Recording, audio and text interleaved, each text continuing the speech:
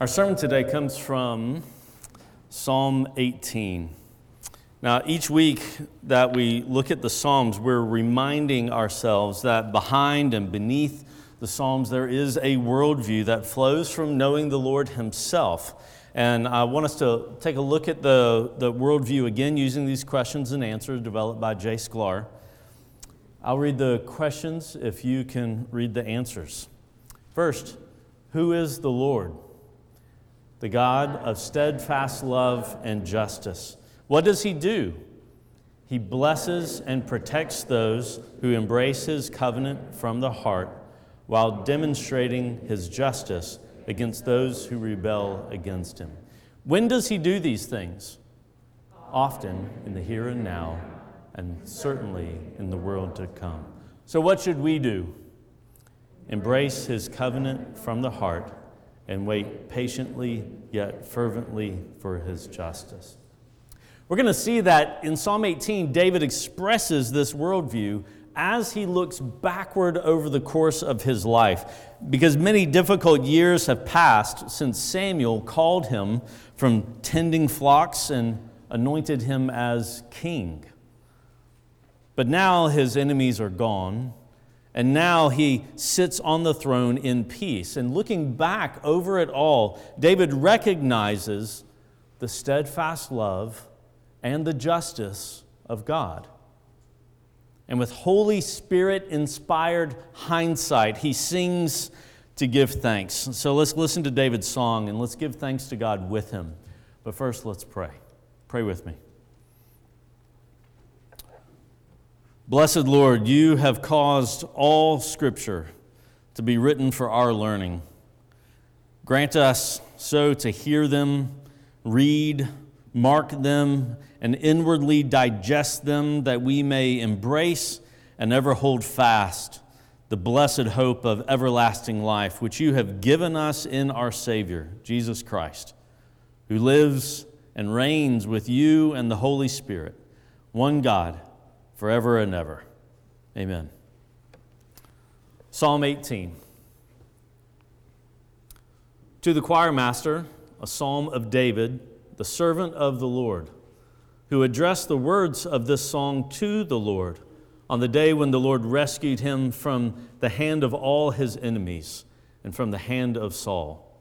He said, I love you, O Lord, my strength.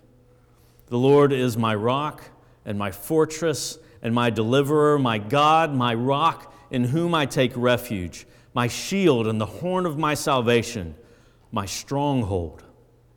I call upon the Lord, who is worthy to be praised, and I am saved from my enemies. The cords of death encompassed me, the torrents of destruction assailed me, the cords of Sheol entangled me. The snares of death confronted me. In my distress, I called upon the Lord. To my God, I cried for help. From His temple, He heard my voice, and my cry to Him reached His ears. Then the earth reeled and rocked. The foundations also of the mountains trembled and quaked because He was angry. Smoke went up from His nostrils and devouring fire from His mouth. Glowing coals flamed forth from Him. He bowed the heavens and came down. Thick darkness was under His feet. He rode on a cherubim and flew. He came swiftly on the wings of the wind. He made darkness His covering, His canopy around Him, thick clouds dark with water. Out of the brightness before Him, hailstones and coals of fire broke through His clouds. The Lord also thundered in the heavens, and the Most High uttered His voice, hailstones and coals of fire. And He sent out His arrows and scattered them. He flashed forth lightnings and routed them. Then the channels of the sea were seen, and the foundations of the world were laid bare at your rebuke, O Lord, at the blast of the breath of your nostrils. He, sent from on high, He took me. He drew me out of many waters. He rescued me from my strong enemy and from those who hated me, for they were too mighty for me. They confronted me in the day of my calamity, but the Lord was my support. He brought me out into a broad place. He rescued me because he delighted in me. The Lord dealt with me according to my righteousness. According to the cleanness of my hands, he rewarded me. For I have kept the ways of the Lord and have not wickedly departed from my God. All his rules were before me, and his statutes I did not put away from me. I was blameless before him, and I kept myself from guilt. So the Lord has rewarded me according to my righteousness, according to the cleanness of my hands in his sight. With the merciful you show yourself merciful. With the blameless man you show yourself blameless. With the purified you show yourself pure. And with the crooked you make yourself seem tortuous. For you save a humble people, but the haughty eyes you bring down. For it is you who light my lamp. The Lord my God lightens my darkness. For by you I can run against a troop, and by my God I can leap over a wall. This God, his way is perfect. The word of the Lord proves true. He is a shield for all those who take refuge in him. For who is God but the Lord? And who is a rock except our God? The God who equipped me with strength and made my way blameless. He made my feet like the feet of a deer and set me secure on the heights. He trains my hands for war so that my arms can bend a bow of bronze. You have given me the shield of your salvation, and your right hand supported me, and your gentleness made me great. You gave a wide place for my steps under me, and my feet did not slip. I pursued my enemies and overtook them, and I did not turn back until they were consumed. I thrust them through so that they were not able to rise. They fell under my feet. For you equipped me with strength for the battle, and you made those who rise against me sink under me. You made my enemies turn their backs to me, and those who hated me I destroyed. They cried for help, but there was none to save. They cried to the Lord, but he did not answer them. I beat them fine as dust before the wind. I cast them out like mire in the streets. You delivered me from strife with the people. You made me the head of the nations. People whom I had not known served me. As soon as they heard of me, they obeyed me. Foreigners came cringing to me. Foreigners lost heart and came trembling out of their fortresses. The Lord lives, and blessed be my rock, and exalted be the God of my salvation, the God who gave me vengeance and subdued peoples under me, who delivered me from my enemies. Yes, you exalted me above those who rose against me. You rescued me from the man of violence. For this I will praise you, O Lord, among the nations, and sing to your name. Great salvation he brings to his king, and shows steadfast love to his anointed, to David and his offspring forever. This is the word of the Lord. Thanks be to God.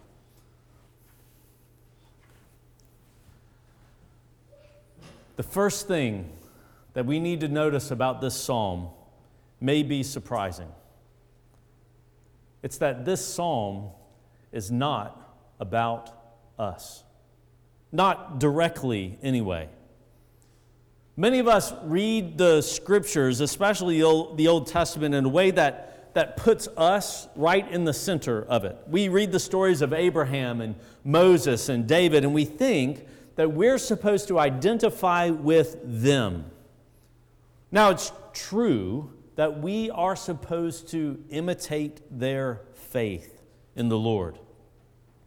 But you can see the error of identifying yourself with them personally in stories like that of David and Goliath. How many of you have heard that story applied, saying something like, now go and be like David. Now go and trust God and go slay the giants that are threatening you. How many of you have heard that? Lots. Here's the problem with that. You and I aren't supposed to identify with David in that story.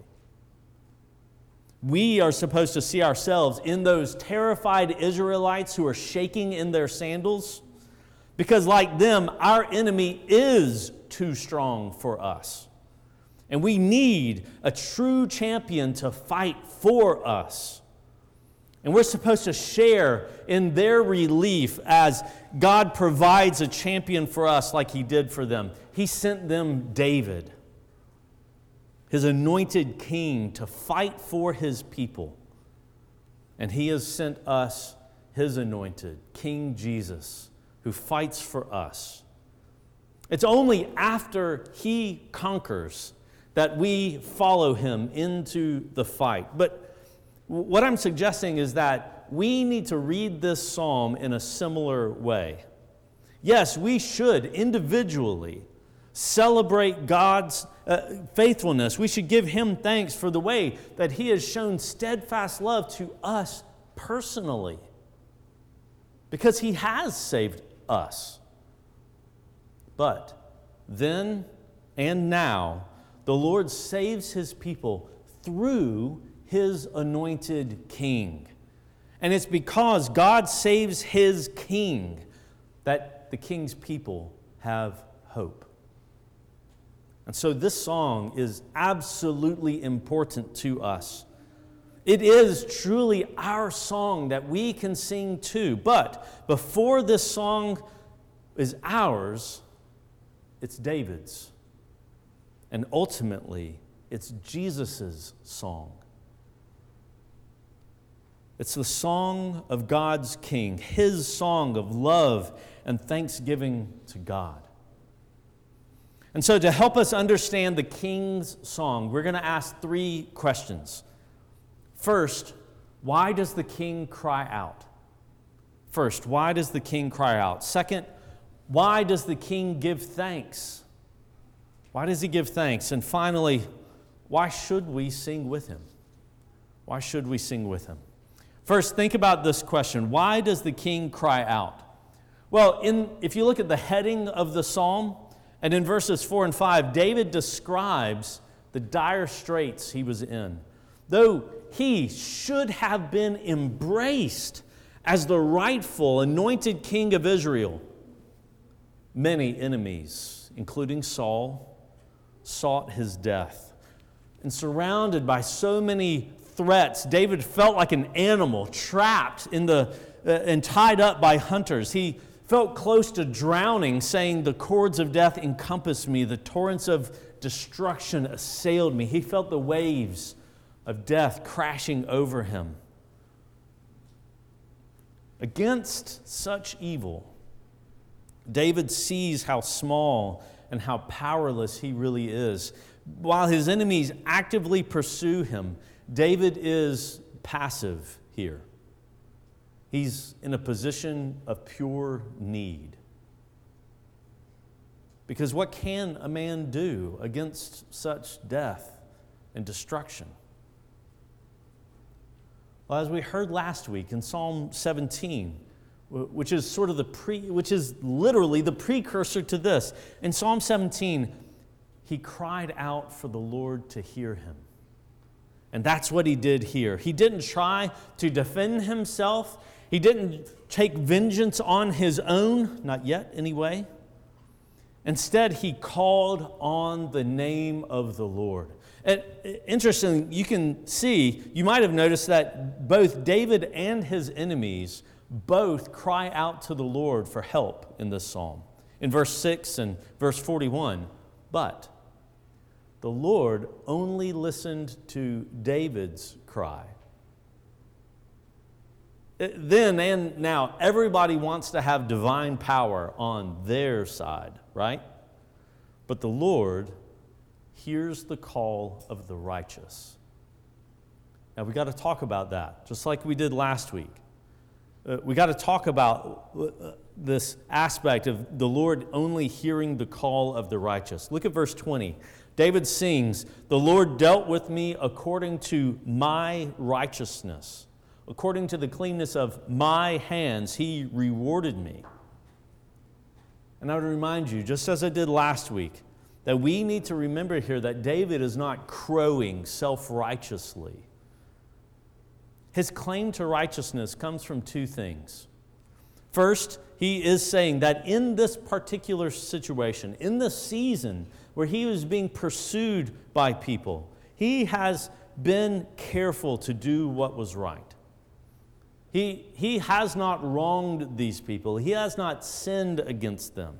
And they're pursuing him unjustly, and he's been careful to do what's right. But second, more fundamentally, David is speaking as someone who has embraced the Lord from the heart. His righteousness is not a righteousness that is grounded in his own perfection, but is ultimately based on his faith in the Lord. Look at verse 30. David says that the Lord is a shield for all those who take refuge in him. That is the language of faith. David knows who the Lord is, and he's put his hope in him, running to him for refuge. David knows him, believes him to be the kind of God who saves a humble people, he says in verse 27, but he brings down haughty eyes, proud hearts. And so ultimately, we have to say that David is not resting in his own perfection, but rather he's resting in the Lord's perfect righteousness. That's why David looks to the Lord in verse 30 and sings, "This God, his way is perfect." And so David can claim righteousness and know that God is dealing so kindly with him because of his right relationship with God that comes from faith. Because he has embraced this covenant-making, covenant-keeping Lord from the heart, that is why he is counted as righteous in God's sight. But it's because he knows the Lord, because he's in this relationship with the Lord. It's because of that that he's been so careful to listen to the Lord in this particular situation. His words and his actions have been guided by the words and the ways of the Lord himself. And so when David speaks of his own righteousness, this is not salvation by works, as one writer puts it, because David is already the Lord's. But this is blessing through obedience, which is always the position of the redeemed. That same writer said the reward of David's rescue has not come without consistent and determined commitment to holiness. And we see this in verse 21 and 23. Positively, he says he kept the ways of the Lord. His rules were before him. David was blameless when it came to these things. Negatively, we could say that he did not depart wickedly from his God. He did not turn away from God's statutes. He kept himself from guilt, which is such an easy thing to accumulate when you are unjustly wronged. In those dire straits, David spent time listening to the God that he loved so that he would know how to respond rightly. And then, at least in this moment, David did what was right. That faith obedience that we hear in David here is one of the reasons why God called David a man after my heart. And for you and me, in a world with leaders who don't know the Lord, leaders who don't hope in him, leaders who don't listen to his words or follow his ways, we should long for this kind of king. How good would it be to have a king like this, a king who loves the Lord and seeks to do what is right by him, especially in crisis. And that brings us to one of the most important things that we need to notice about this psalm, something John Calvin pointed out. He said that this psalm agrees better with Christ than with David. Because as good of a king as David was, as much as he really did love the Lord and follow the Lord, David was still a sinful man. While David could quite properly use this language of his righteousness within a limited scope of reference, Christ can use it absolutely.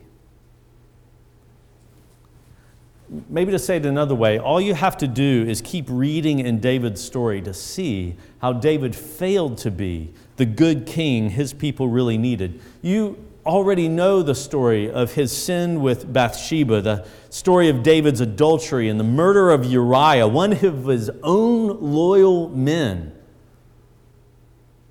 But if you keep reading past this same psalm that appears in 2 Samuel 22, then you'll read in chapter 24 about the time when David disobeyed God by taking a census of the people. Taking a census back then was a way for a king to evaluate his military strength. It was a way for a king to know just how powerful he really was. But taking a census is something that the Lord said that his kings were not supposed to do. Because God didn't want his kings trusting in their own military strength. He wanted his kings trusting in him. The king was supposed to rely on the Lord for his protection.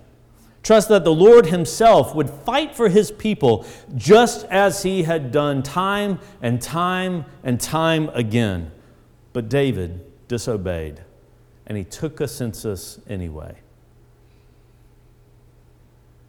He realized his sin immediately, but his repentance didn't take away the consequences. And in this unusual moment in the history of Scripture, God gave David a choice of what the consequence would be. 3 years of famine, or 3 months on the run with David's enemies in pursuit, or 3 days of deadly sickness in the land. 3 choices. David agonized over that decision. And we hear his faith when he says, "Let us fall into the hand of the Lord, for his mercy is great."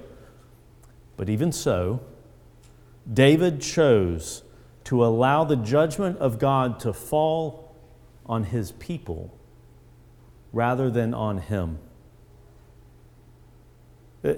He chose to allow the judgment of God to fall on his people through that deadly sickness rather than expose himself to 3 more months on the run. He said, "Let me not fall into the hands of a man."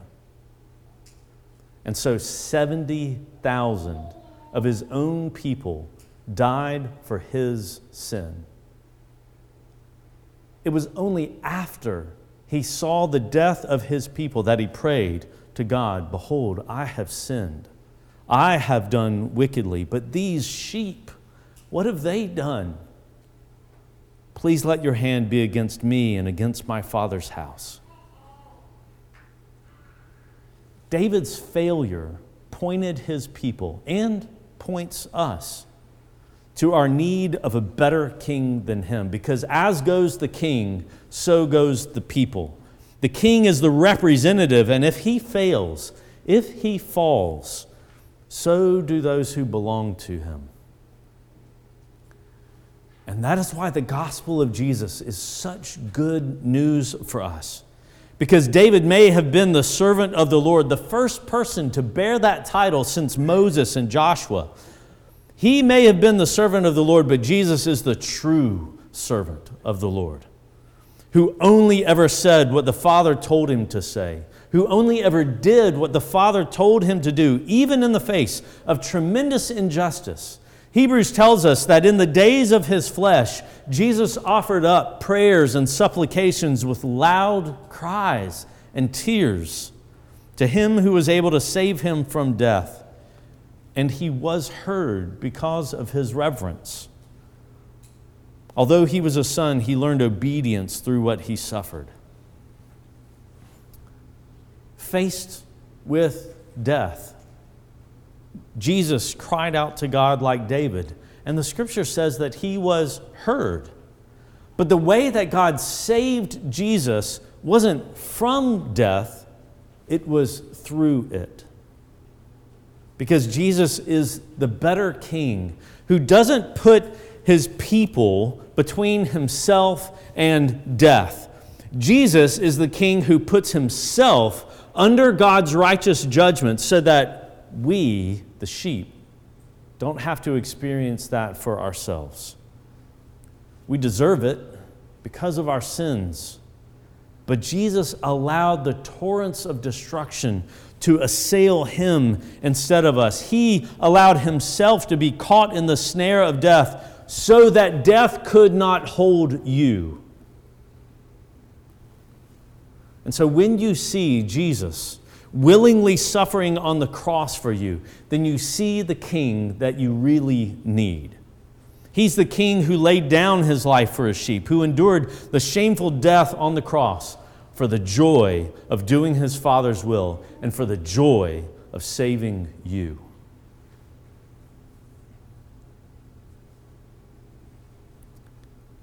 And that leads us to the second big question that we're asking of this passage.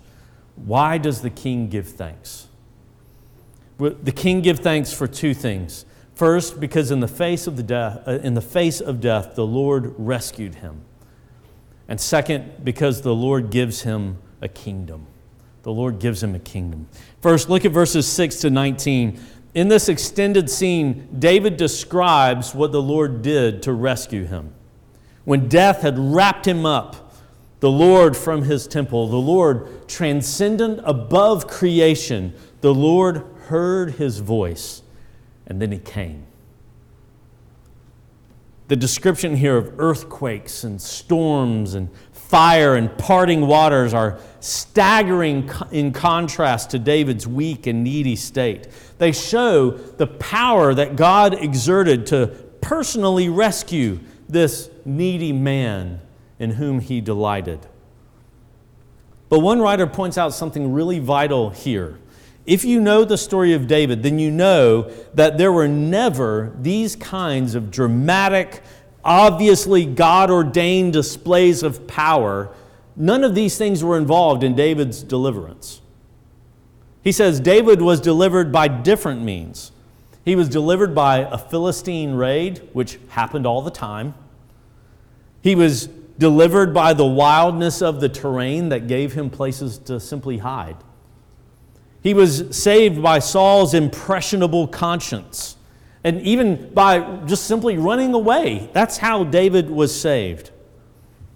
But, he adds, that seeming contrast between what's pictured in the psalm and the facts of the story, that contrast is actually the whole point.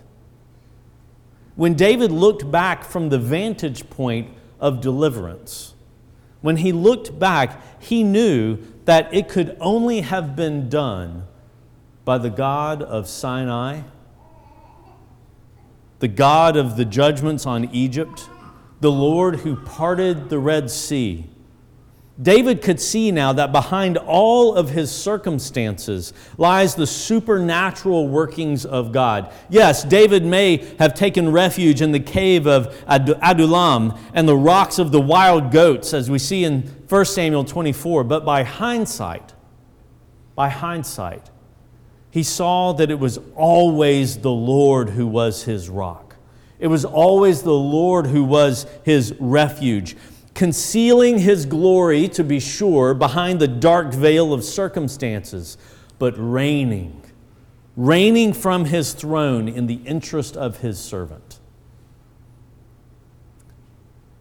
And wasn't it the same for Jesus?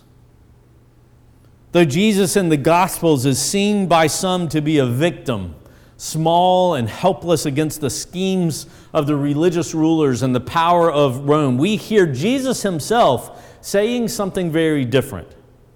He told his disciples ahead of time that he must go to Jerusalem and suffer many things from the elders and chief priests and scribes and be killed, and on the third day be raised.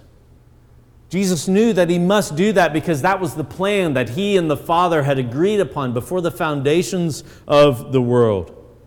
Even at Jesus' own trial, he told Pilate, "You would have no authority over me unless it had been given to you from above. In other words, Jesus knew that behind his betrayal and his arrest, beneath his own disciples abandoning him and Pilate sentencing him to death, above it all was the Father, who was powerfully working out that plan that they had made before the foundation of the world. God was still reigning from his throne in the interest of Jesus, his faithful servant. He was working through Jesus to accomplish that great rescue plan to save you, his people, and to bring you back into fellowship with the Father and the Son and the Holy Spirit. Only in Jesus' case, as we saw earlier, the plan was for the king to die for his people. But the Word tells us that because he suffered, not for his own sins, but for ours, God rescued him from the cords of death, raising him from the dead, and enthroning him as our forever king. Just like David, God did save his king. Except he rescued Jesus from death by bringing him through it into eternal resurrection life. You can see, as one writer said, that every theme in this psalm gains new depth with Christ, because we see that Jesus is that true king who cried out to God and was saved from his enemies, including death itself. He suffered more anguish than David ever dreamed of in the process because he became sin for us. But death was not the end of the story for our king. On the contrary, death was actually the beginning of his victory. And just as David sings this song of thanksgiving to God for rescuing him, so Jesus can sing it better than David. I wish we had more time to explore the theme of refuge in the psalm. David sings in celebration that the Lord is his protector. We'll have to do that another time, because I want us to see how the king not only sings because the Lord is his refuge and protection, he sings all the more because the Lord gives him a kingdom. Because the Lord gives him a kingdom. Even here I have to be brief.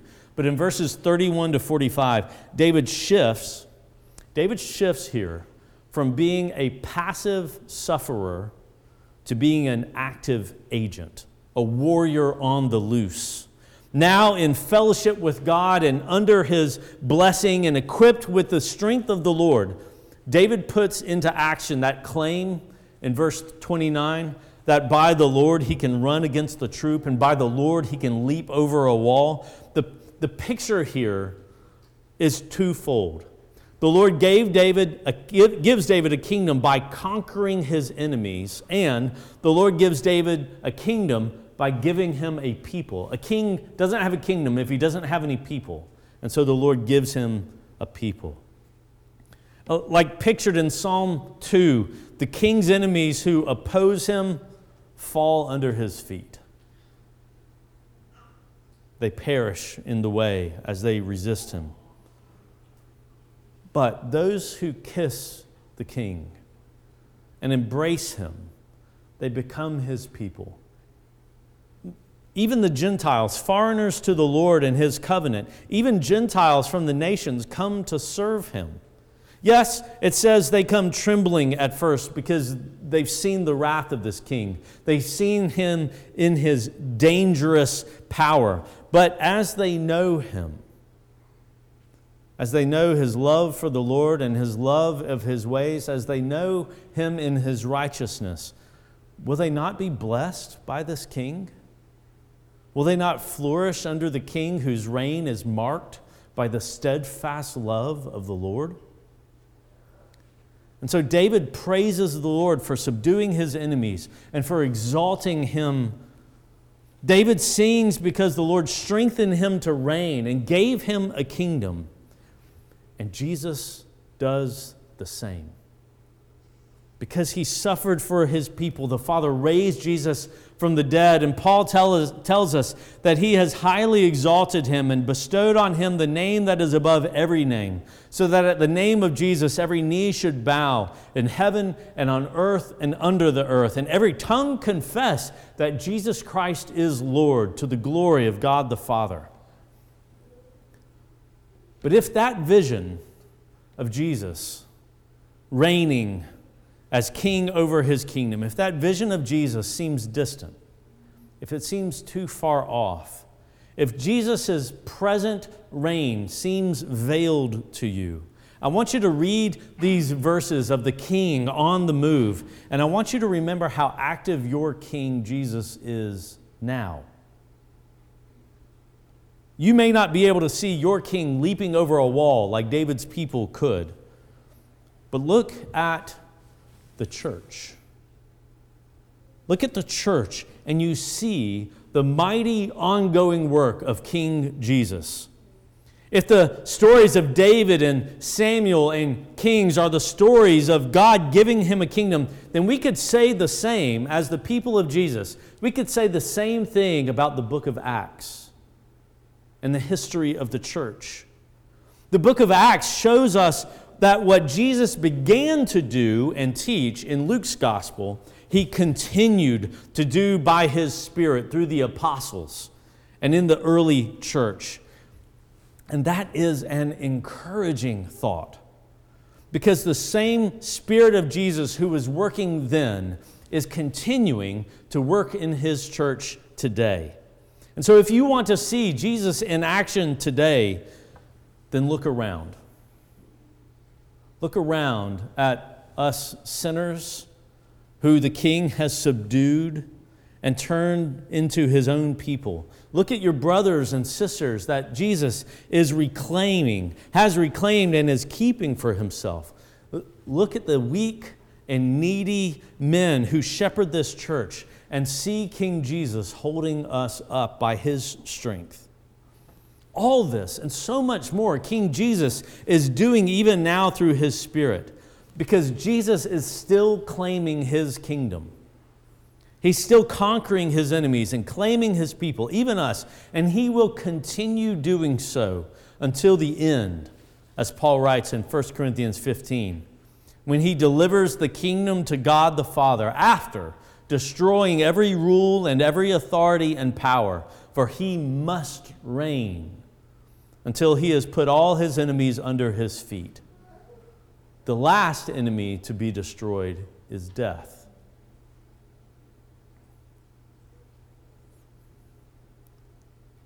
I fully expect to hear Jesus sing on that day when death is destroyed and our lives that are now hidden with him are fully revealed. I fully expect to hear Jesus sing on that day. But this psalm is encouraging to us because our King is singing now, because his victory is already assured. His kingdom is already established, and it's already growing. And that leads us to our final question that we just have to answer so quickly. Why should we sing with the King? Why should we sing today with him? Well, it's simple, really. We sing because the people of the King share in the blessing of the King. It was true for God's people under David, and it's true for us in Christ, because God has saved his King Jesus.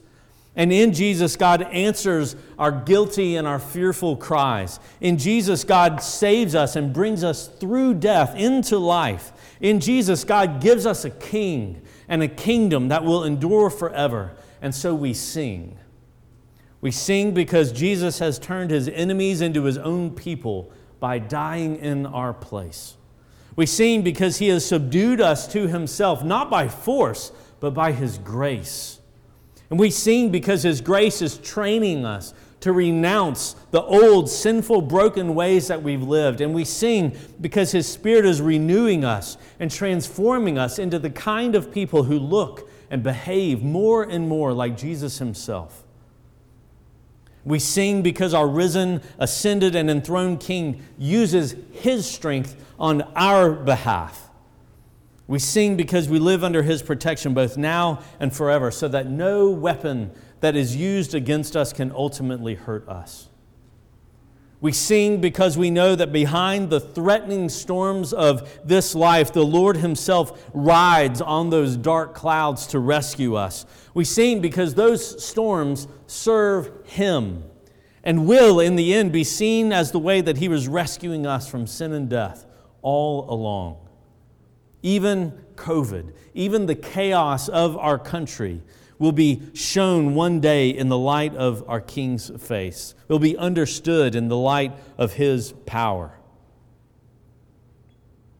We sing because we've been rescued from darkness and we've been made citizens of His kingdom of life and light. We sing because He tells us, "Fear not, little flock, for it's your Father's good pleasure to give you the kingdom." But more than all of this, we sing because we love our King. We sing because He first loved us. Let's pray. Father, we praise You and we give thanks to You for this word that shows us our Savior. Lets us hear His song of thanksgiving and praise to You, the powerful God who rescued Him, who brought Him back from the dead to live forever so that we might live with You. Father, we pray that His song would more and more become our song, that we too would celebrate Your faithfulness to us just like to Him, and that we would be renewed more and more in His image, and that we might walk in our times of struggle. We might walk with our eyes fixed on You, just like Jesus did. All this we pray in the name of Christ our King. Amen.